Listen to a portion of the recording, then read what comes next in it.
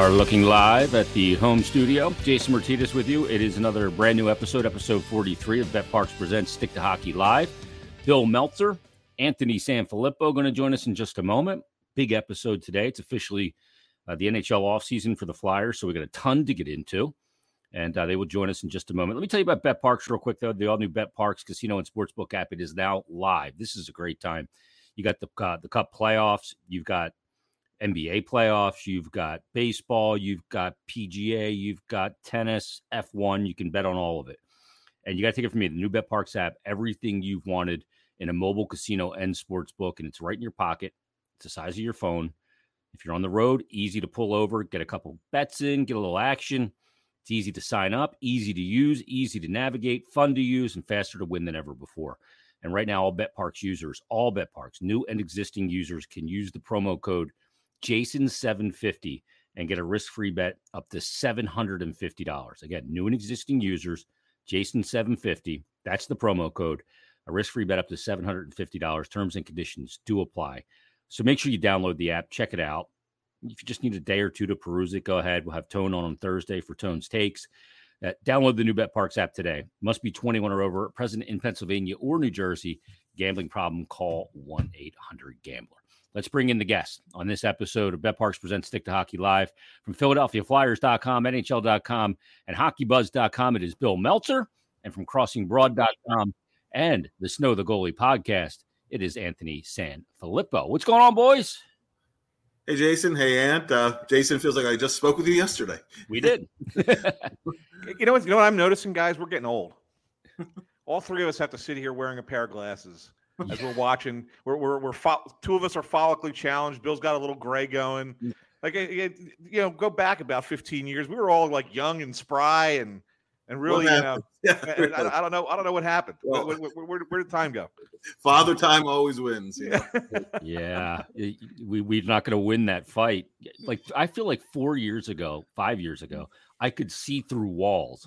Now I can't see my phone in front of me. It's insane. You know what killed me? Just starting with readers. That's what I did, yeah. Like I just started, these readers will help me with just looking at the computer screen all day long. That way I don't start squinting it out. But now when I don't have them on, I need them. Yeah. Yeah.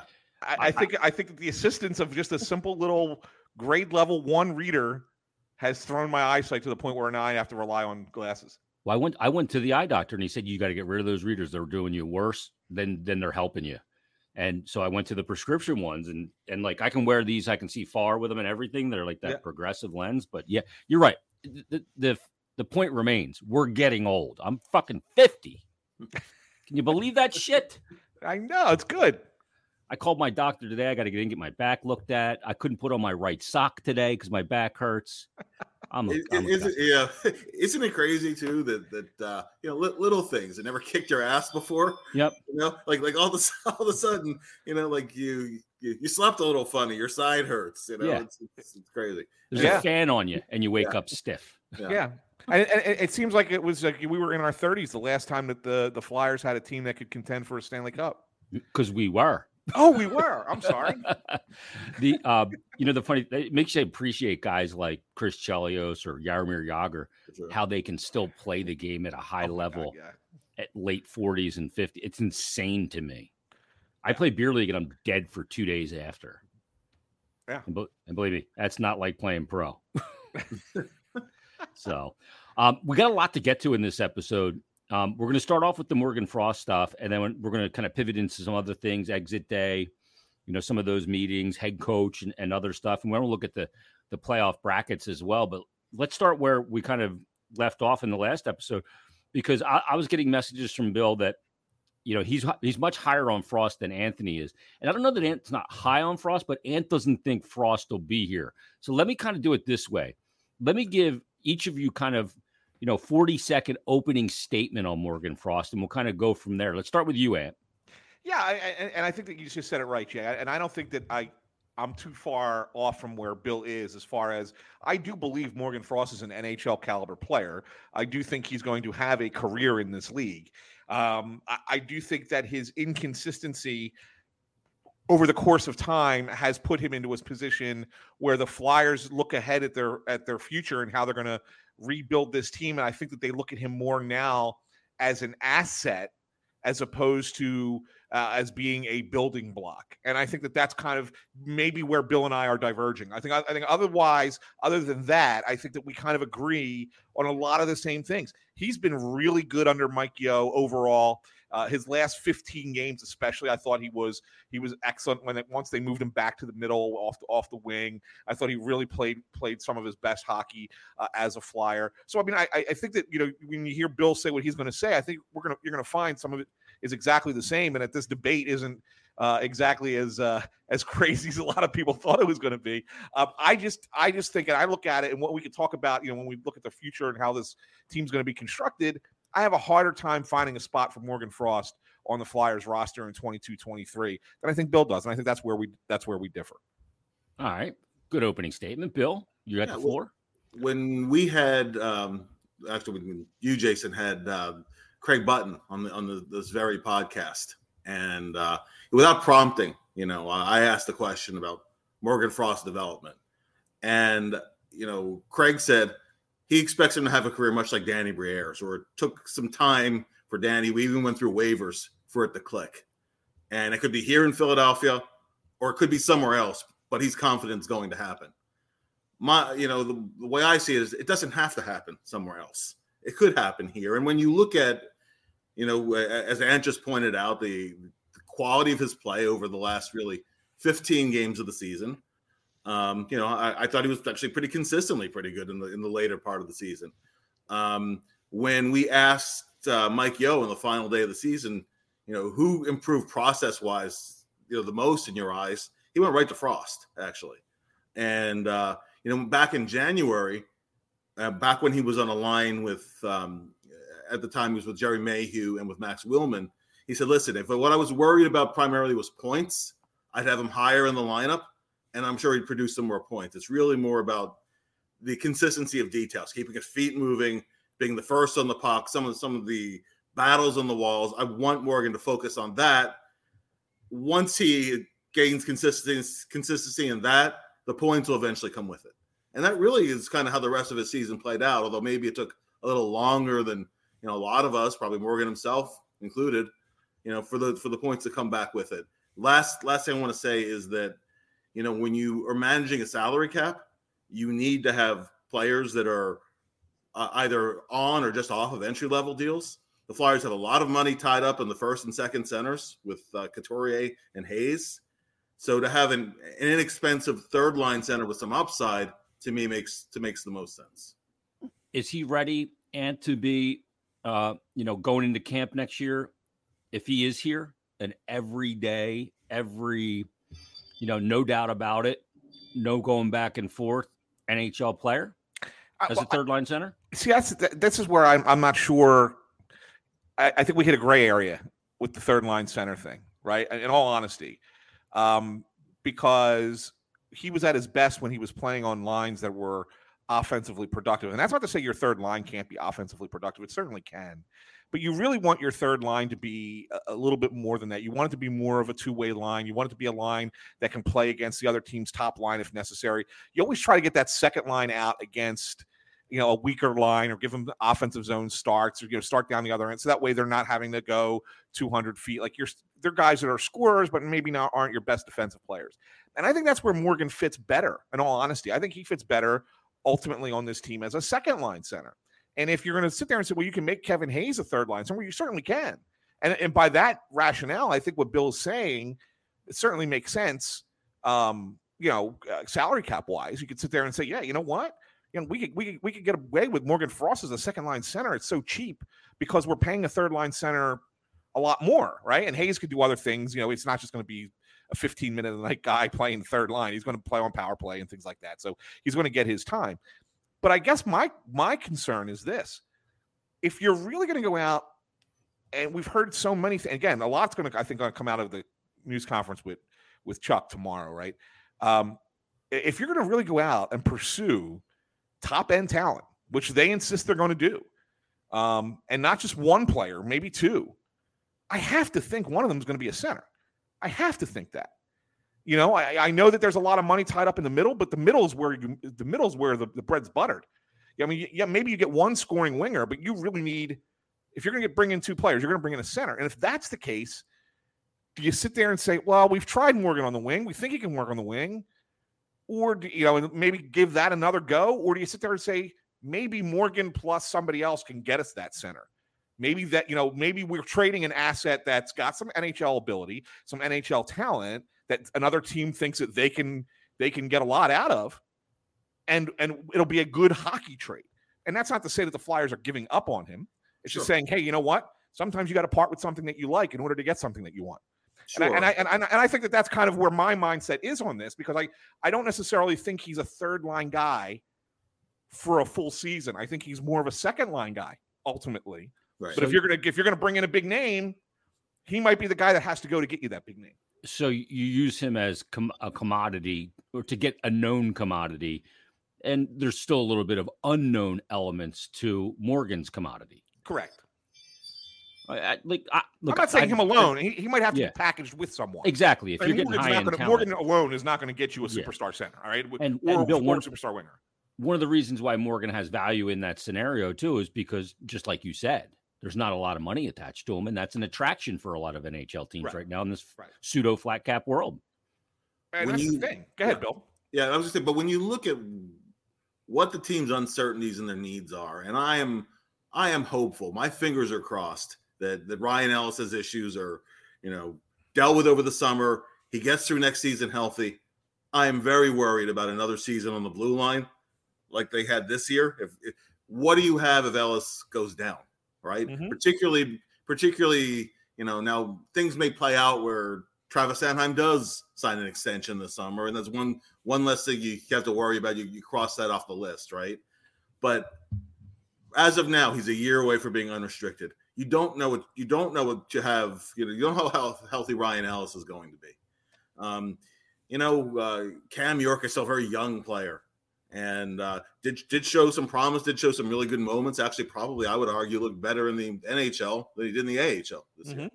Yeah, right. The third pair was a big problem this year, and that really all started with Ellis's injury, and then Braun having to move up. Braun's not here anymore. So when I look at the team's issues, I say if you address two things, you have to get a scoring winger, and you have to. Even if it's only through depth, add another piece to the blue lines you can count on. And it would be great to add a top quality center. Don't get me wrong. If you could add a Mark Scheifele to name one of the guys who's been out there in trade rumors, then you're absolutely a better hockey team. But I just think for the dollars and cents of cap management, that's going to be hard to do. Yeah, he's got 2 years left on his deal at 29 Scheifele? Years of age. You're talking about Scheifele? Yeah. I mean, it's not a lot of term. Like I like that thought process in Scheifele in the term. I think he's making 6.1. Yeah. And I look at that and I go, for what I'm getting and I'm not getting a long commitment here.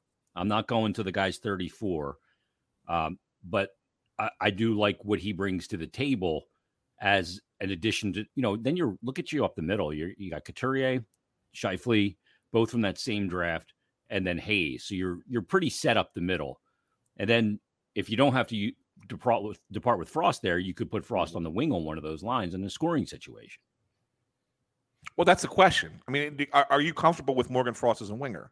I think they're loaded on the right side. I mean, we one of the things one of the things we've talked about in the past, and Bill, I think we've even talked about it off air, is if you're going to be making these kinds of moves in the offseason, you're going to have to get rid of some salary, right? So does a Travis Konecny get moved in this regard? If you're going to go out and get a Scheifele at $6.1 million, do you move a Konecny, right, in that regard, to kind of balance out that money going in and out a little bit? And if that's the case, does Morgan work on the wing? Like, I don't know if I didn't particularly personally like him on the wing. It didn't sound like he particularly liked playing on the wing. I mean, he tried to say the right things, but you could kind of tell by his expressions and his body language that he preferred to be a center. Right. So that's why I'm saying I don't know where the fit is for him if you're going to go out and get that top end caliber player. I mean, and honestly though, I think Morgan's turnaround, at least offensively, started when he was on the wing with Giroux and Konecny. The last couple games before Giroux was traded. I think it was a big boost for his confidence. I thought that Jason was sitting next to me in the press box that day, the game against Montreal. I was like, you know, there was a particular play where he faked the dump in and then made a little back pass to Konechny for a scoring chance. Like those were the things that when Morgan was playing very safe, he wasn't even trying those kind of things. It was almost to be like that was the beginning of his confidence coming back. When he had the big World Junior Championship, you know, it's World Juniors, but still, he was on wing, and you know, I mean, he could adapt to it. Honestly, they've invested a lot of time and you know, a time and effort in picking up his two-way game as a winger, as a center rather, and he has improved significantly in the two-way game to where he is, I think, a much more viable center. But I think if you had to move him to a wing, he could adapt and be fine at doing that. You know, and I mean, he's just one of those guys, right? You know, the issue of whether Cam York is comfortable playing the right side, if you asked. He sure seems to prefer the left, right? And it came up with Farabee. Well, you know, if you're asked to play center, he's going, well, in a pinch, I could do it, but you know, he prefers being on left wing. So it's, you know, I think that you know, I think of the three guys, the one who might adapt the fastest would be Frost, because he has played some wing before. That's fair. Well, let's talk about this, because you know all of those questions are kind of moot until they make some acquisitions. So how do we feel? Like, how do you feel that, you know, high end talent was the term that Chuck and Danny Briere both used, and that they'll be hunting for this offseason. And to me, I can't go in. If I'm Chuck, I get a message out to other general managers that I'm not desperate, and I'm not going to act in desperation to try and put my team in the playoffs next year, because that's when you get in trouble. Mm-hmm. But if there's a good deal that's out there, a hockey trade or a signing or some way to move money, hey, I'll look at it, but I'm not desperate. I'm not acting out of desperation. How confident are you that they're going to be able to add significant talent to this roster next year? I think they have to. How? I think they have to. I think they have to find a way to add a big name player.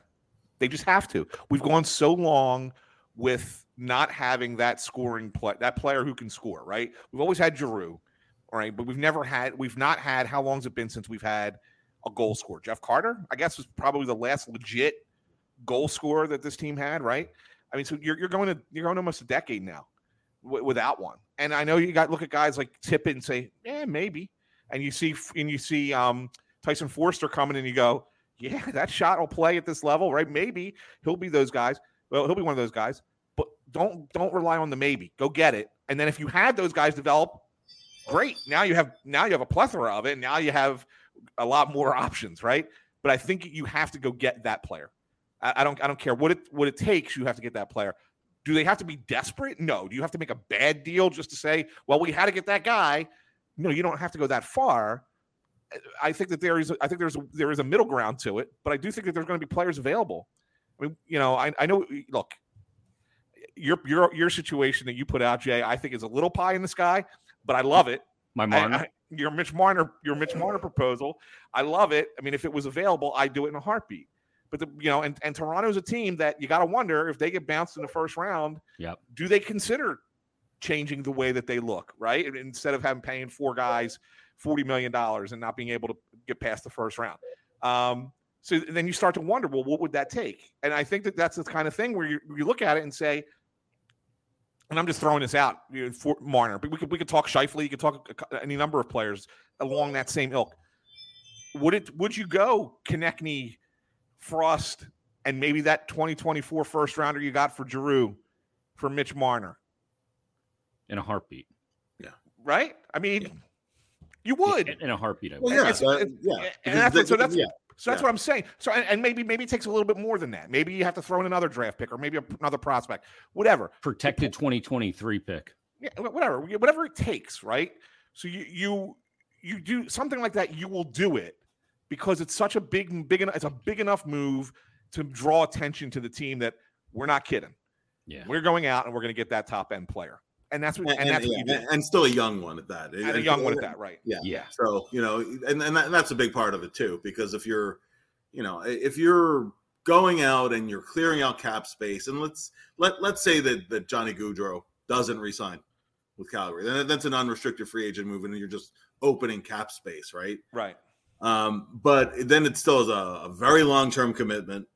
You're getting a superstar player. You're also, and I'll just play through the Goudreau scenario, for a second. Let's say you get him $10 million cap hit, 7-year contract. It's going to take something big, so something top of the line to get him.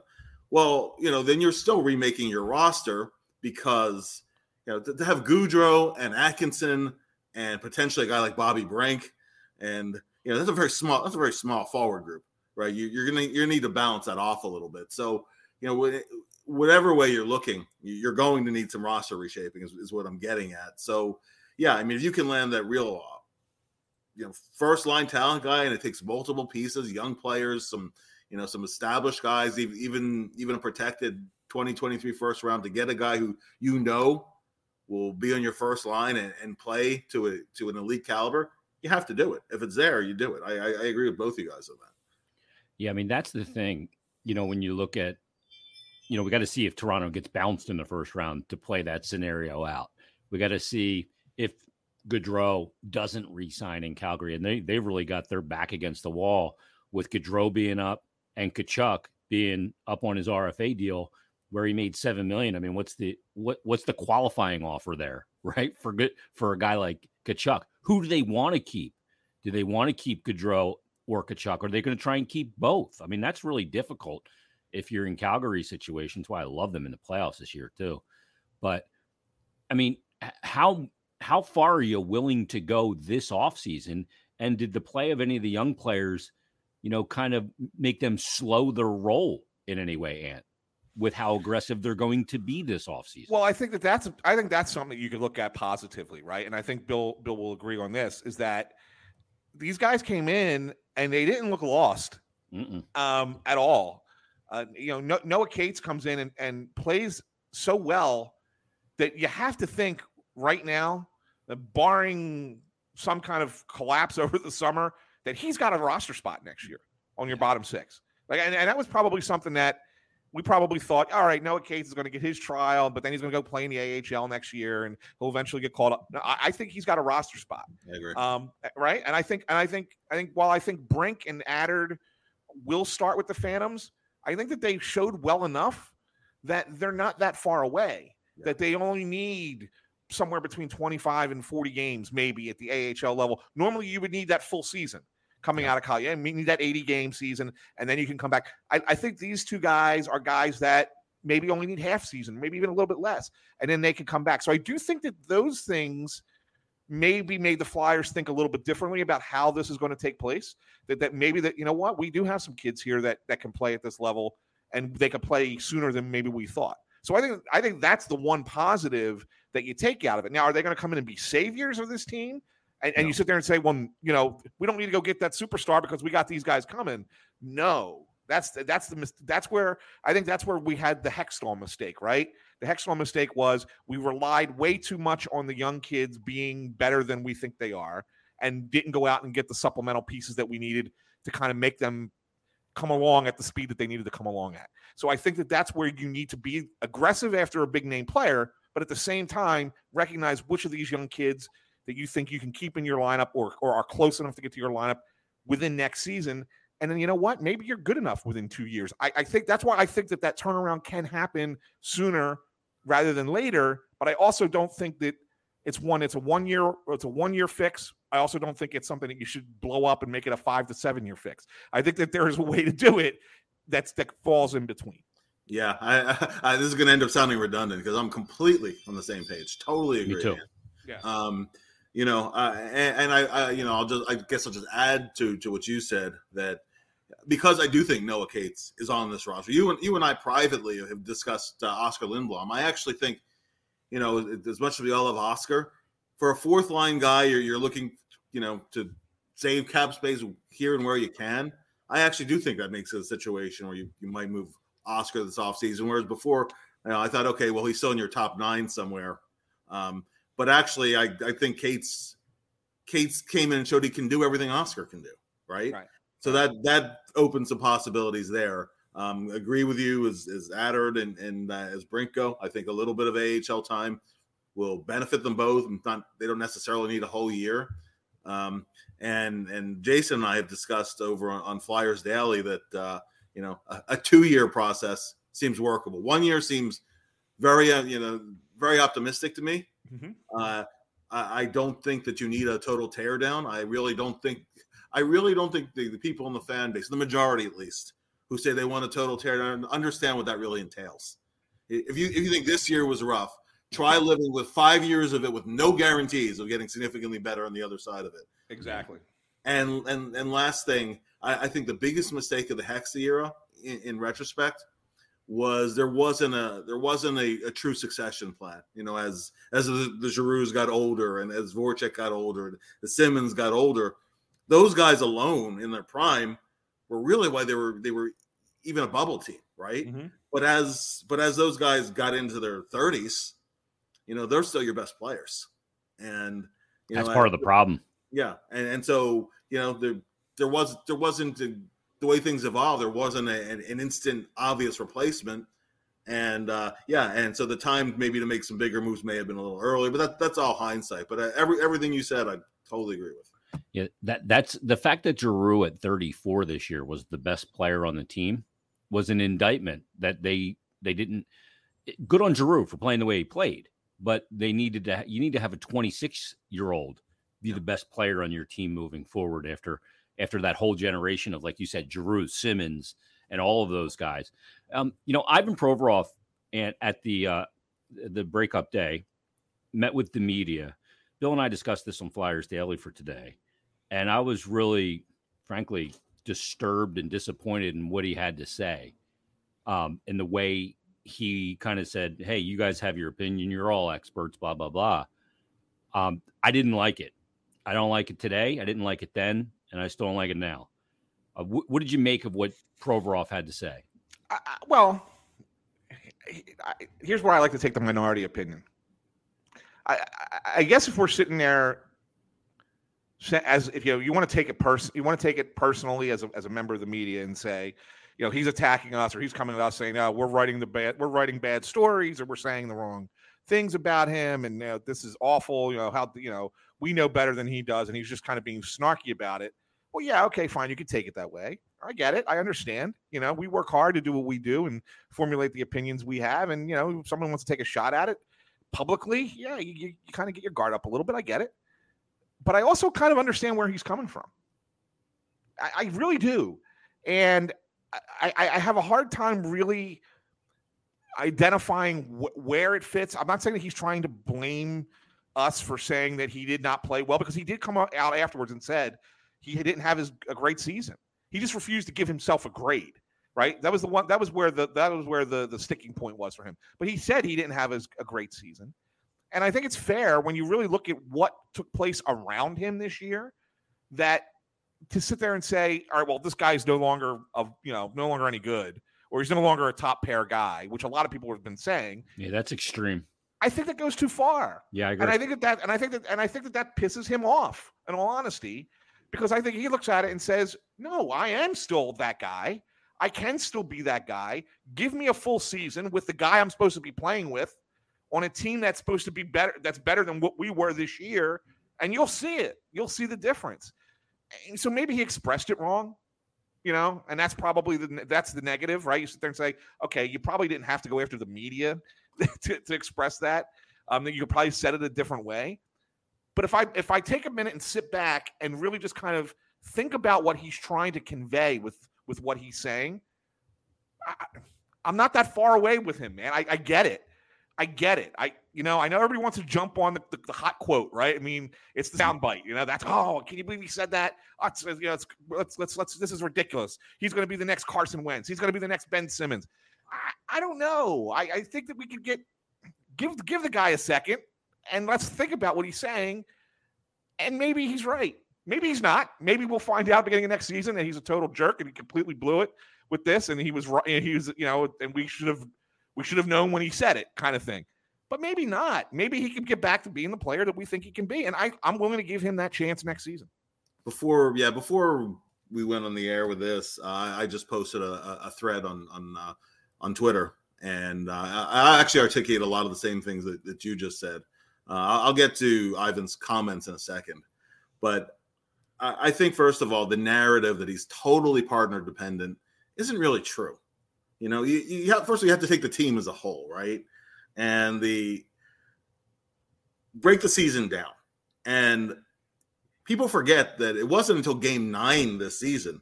So remember that Ellis went down in game 3. So it took 9 games this season before Provorov was on the ice for a single 5-on-5 goal against.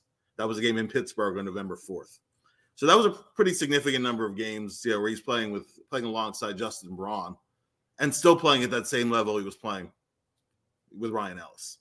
A little later in the season, he had an uptick in his play where he was paired with Cam York. And obviously he's the senior partner there, and he's calling the shots.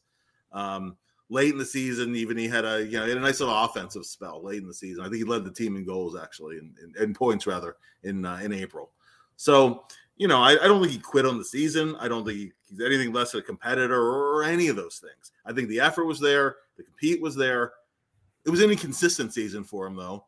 And where I think it's fair to criticize is when a team is in a situation the Flyers are in, it's almost an unfair expectation, right? On whether you're talking about Giroux or Provorov or Atkinson or Couturier had he not been hurt, to say, okay, not only do you have to come in and help stabilize things, but you have to carry the team on your back for a while.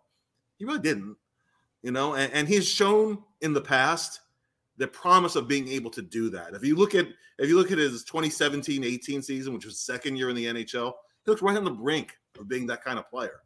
If you look in the 1920 season, right, and that's where it's Niskanen, but still, he looked right on the brink even after Niskanen moved, retired after the year, of being able to, lift whoever his partner was, whatever pairing he was on, to a higher level, to be able to, even in tough times, okay, we put this pair out and we know they're going to stabilize things. And we just hope the other guys kind of get on board and elevate their own games with it. I mean, he did it sporadically, not nearly enough. And during some of those losing stretches, particularly the 13-gamer, was maybe his toughest spell of the season, hockey-wise. I mean, he was trying to do too much. So, at times, and I felt like it was a snowball effect, right?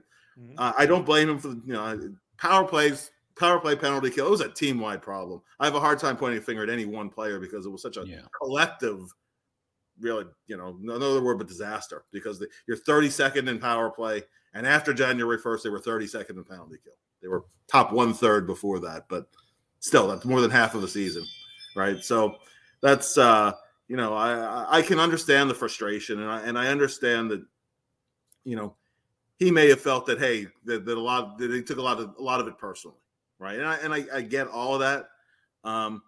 I had a problem in the being asked for self-assessment, especially by all people, Jordan Hall. And we can all sit here and say Jordan Hall might be the nicest guy you will ever meet, and there are no loaded questions with Jordan ever. Right. It was a standard question. I don't even think it was directed at Jordan. I just think it was an opening event. I really don't think he was targeting Jordan specifically. It just kind of came out that way. Premeditated. Yeah, I think it was a little bit premeditated. He knew the question was coming, and that was almost the smile on his face as he, said what he wanted to say. I don't think the optics of it were great. On the same time, it's not the same token. It's not something that's the end of the world. It's not something, we can't have this player on the team. Everybody says things out of frustration and emotion sometimes, and you move on from there, right? Certainly he's not a dime a dozen player. You hear that from some fans, right? I think he's shown that he's a 20-minute like any team in the league. So he's a quality player. Is it possible he gets traded this offseason? Yes. After back-to-back years like the Flyers have had, no one is or should be totally untouchable. But he still is a quality player, an important part of the team. And at the end of the day, his comments on Saturday really, ultimately is water under the bridge. Really, it's just on where the team goes from there and him being part of it. I think, unless he's moved. Yeah, I mean, look, we'll see how that ends up playing in the locker room. But with everybody kind of disbanding right now, that has all the makings of something that just kind of simmers away. At this point, it's when you say it. Sometimes if you say it in the midst of not playing well, then it's a different story. You can simmer in the locker room, but right now everything can kind of fizzle out. and everybody comes back fresh and feeling good, provided he is back. And let's get to the last thing here with the two of you guys. The head coach searches. I mean, this is a big, big thing. Chuck Fletcher's going to speak tomorrow. So is Mike Yeo. And Mike Yeo was put in a very difficult position. And I think the organization would like to keep him here in some form. What that is, as either an assistant coach with a new staff, if he's willing to do that, in development or what, I don't know. I know Mike likes being here. I've corresponded with him about it. He loves the city and he loves the organization, but those things are kind of out of his hands. As far as him being the head coach, probably not nearly enough turnaround time or turnaround in record and result is going to be able to reward him with that. So that being said, who is the next coach? We'll get some indication maybe tomorrow from Chuck Fletcher what direction they're going in and where they're leaning. I talked to Bill about this on Flyers Daily. I talked to Cam Atkinson after we were done taping an interview at Breakup Day about what he thought of John Tortorella. And his words, I effing loved playing for him. So is John Tortorella a reasonable option, Ant? Where are they going when it comes to the head coach? You going with the hot assistant? Do you go Tortorella, Paul Maurice, Claude Julien? Or where are you going here when it comes to head coach? I think it's the big mystery of the offseason. I really do. It's the one thing where... Won't linger that long, I don't think, though. Well, it's the one thing where you kind of ask around and different names come up at different times, right? It's the one that, early on we kind of, when Vino was first fired, we heard the same names. We all heard the same names, right? Okay. and then, of course, we find out that there's some assistants out there that Chuck likes, and thought, okay, well, maybe these guys like Jimmy Montgomery, might be a guy that could end up becoming a coach here because he had success everywhere he was, but before he had his bout with alcoholism, and then now has been back and been clean and been a good assistant with the Blues. So you name like that comes to mind. Especially with a young team, you think that something like that, a coach like that might make sense. But now the most recent name I heard is Maurice, right? I mean, I keep hearing that's a name that fits, kind of that, veteran coach who has shown the ability to do well with teams that maybe aren't laden with top end skill players, but at the same time is still kind of chasing his own championship, get his first championship because he hasn't won one. I don't know. I don't know if I would like Maurice. If you're asking me who I would, look, we would love Torts, right? I mean, come on, who wouldn't love Torts? How great would Torts be for us? It would be the best thing in the world. Like, it would be just be gold every day. Just to come out of our fingertips. But I do think that honestly, I would, if I was in Chuck's position, I would go with somebody that works with younger players better, and that's why I think that's why he likes a Montgomery kind of coach. I would be more apt to go that route, especially since you're still paying AV $10 million over the next 2 years, right? You want to be paying two coaches a lot of money. I can't worry about that. Well, you can't. Get the you're right also, guy. But here's the thing: you see, I get the right guy. What's the average length of time that a guy coaches in the NHL? 3.5 years. Okay, are you winning a Stanley Cup in 3.5 years? Yeah, but Tortorella is a guy that has a 7-year stint and 2 6-year stints on his resume. One True. 1-year stint in Vancouver where he crashed and burned. Right. But other than that, he burns hot but doesn't burn quick. Yeah. It's interesting. I mean, I don't know. Bill, what do you think? I mean, I look at it and I say, I think that there's one more coach before you go to the big name again. I really do. I just think that there's, and if this coach develops and becomes, let's just say it's Jim Montgomery, right? And he comes in and he turns his team around and he gets his team into the playoffs year in, year out. Maybe he becomes that next generation of guy that is, that eventually becomes that veteran coach that everybody wants, right? Who knows? And if not, if it only lasts 2 to 3 years, okay, then at that point you go get the guy that you need. The over the top guy that puts you over the goal line. Yeah. Right. Well, I think that, I think the guy that some of the veteran players, the Cam Atkinsons might want, they'll want the splashy name, right? Typically that would be the case, especially in Cam's case where he played under Torts in Columbus. Would it shock me if it was Torts? It wouldn't shock me. It wouldn't shock me. But on the other hand, you look at I personally have come back to Montgomery quite a bit because I know what he did in Dallas. And he had a team that really had to reshape its identity, had to rediscover a work ethic. And, he wasn't there by the time they got to the Cup finals because he had his personal issues and he had to step aside. Otherwise, he wouldn't have been fired. I mean, he was doing a really good job there. So it wasn't a question of a team underachieving. It was just a question of having personal issues he had to work out. I think he's earned another chance. He does seem to be in a much better space in his life. And, I think he's done a good job wherever he's gone. I think he will get another head coaching job. So, I think he would be a solid choice. Maybe certainly not a splashy name, but I think would be a solid choice. And Paul Maurice strikes me as a Chuck Fletcher kind of a coach if he has his druthers. Well organized, good, and not flashy, but a good communicator with players, straightforward and like meticulous in preparation and those kind of things too. So I could see him being a guy they would, they'd hit it off in interviews and they'd be very comfortable working with one another. But as terms of, in terms of what would be the, the most fun, the most entertainment, well, you can't get more entertaining than John Tortorella. Whether it's talkative torts or confrontational torts, it doesn't matter. He's you never know what you're going to get sometimes. He makes the team more relevant right away in the city of Philadelphia. I mean, that's part of it too, isn't it? I mean, whether we like it or not. It is, but I think that the team has to be ready for that. Yeah. You know what I'm saying? They have to be ready for it. Let me ask you this.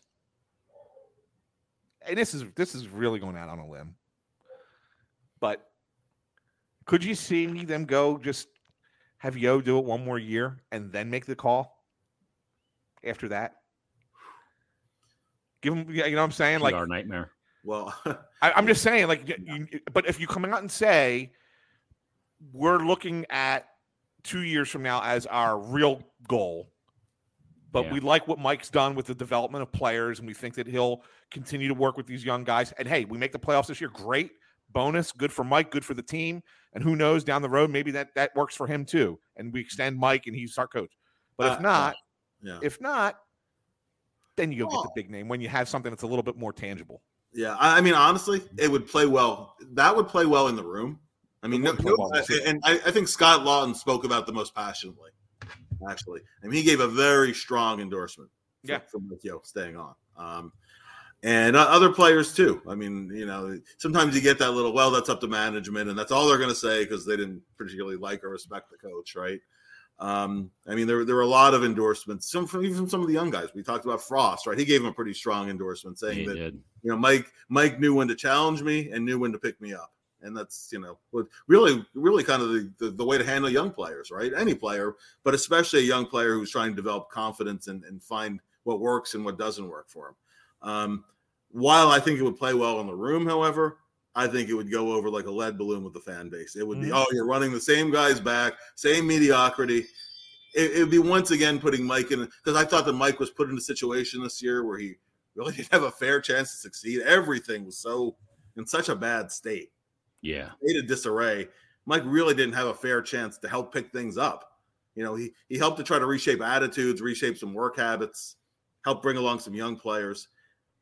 The one loss record, actually went backwards, right? Yeah. So I think that it would it would play poorly in terms of saying that you're going to be aggressive and then bringing back the interim coach again. And that's nothing whatsoever against Mike, who I have all the respect in the world for, but I think it's just reality. Yeah, I agree. And that's a good spot to wrap it up at. Guys, the Morgan Frost debate wasn't quite as frothy as I thought it was going to be, but that's good. But great stuff here as always. Real quick, Jay, before we bounce out of here, who you guys got in the finals? I got Calgary going out of the West. Bill, who do you got coming out of the West? I actually had Calgary too. That makes three. I mean, the Avs are going to go in as the favorites, and then and then the East.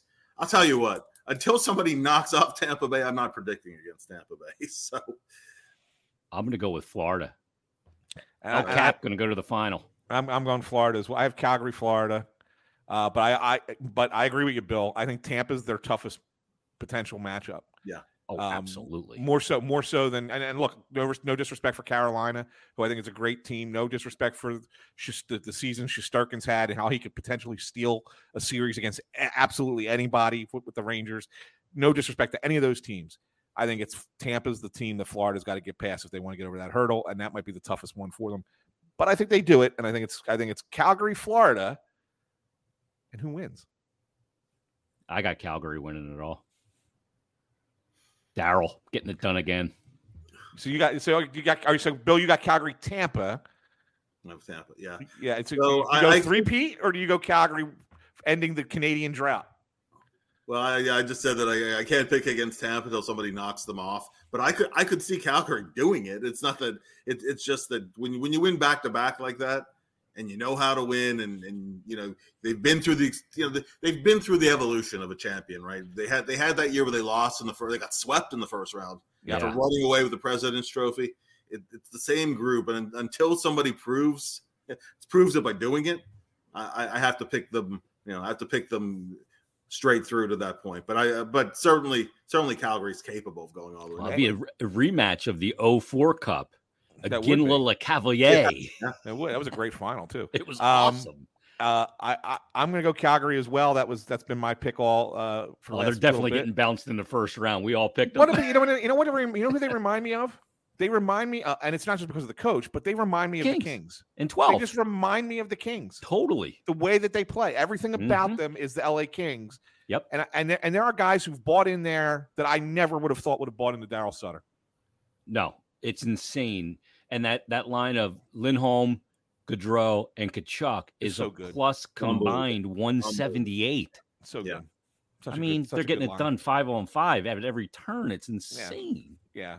So as much as I like Canada having not won the cup for this long since '93, as much as I get a kick out of it that they can't bring the cup home, I think it might end this year. Yeah, I agree. All right, well, we'll be watching tonight. It starts, and we'll get after it, boys. Thanks so much, Anthony Sanfilippo from CrossingBroad.com and Snow the Goalie podcast. Bill Meltzer from NHL.com, PhiladelphiaFlyers.com, and HockeyBuzz.com. Thanks, boys. Thank you. Thanks, Jason. Thanks, Ant. There they are. There's the guys, and another successful edition of Bet Parks presents Stick to Hockey Live. There's just so many questions to be answered this offseason. We could go on for hours and hours, and there's going to be a lot of time to discuss everything. But so many fascinating questions when it comes to the Flyers. Let me tell you about the all-new Bet Parks Casino and Sportsbook app. It is now live. Take it from me. The new Bet Parks app is everything you want in a mobile casino and sportsbook. And it's right in the palm of your hand. It's right here. This is what it is. It's the phone. This is your mobile casino and sports book. Simple to use, simple to navigate, easy to use, fun to use, and faster to win than ever before. Right now, all BetParks customers can use promo code JASON750 and get a risk-free bet up to $750. Terms and conditions do apply. That's for new and existing users. Again, JASON750. And you get that risk-free bet up to $750. So do yourself a favor. Get ready for the playoff action and get on the brand new BetParks app. You do need to be over 21 and present in Pennsylvania or New Jersey. Gambling problem, call 1-800-GAMBLER. Another new edition of BetParks presents Stick to Hockey Live coming up Thursday. Everybody, have a great day. Enjoy the offseason or the beginning of it. Playoffs tonight. And we'll see you Thursday on a brand new edition of BetParks presents Stick to Hockey Live. Thanks.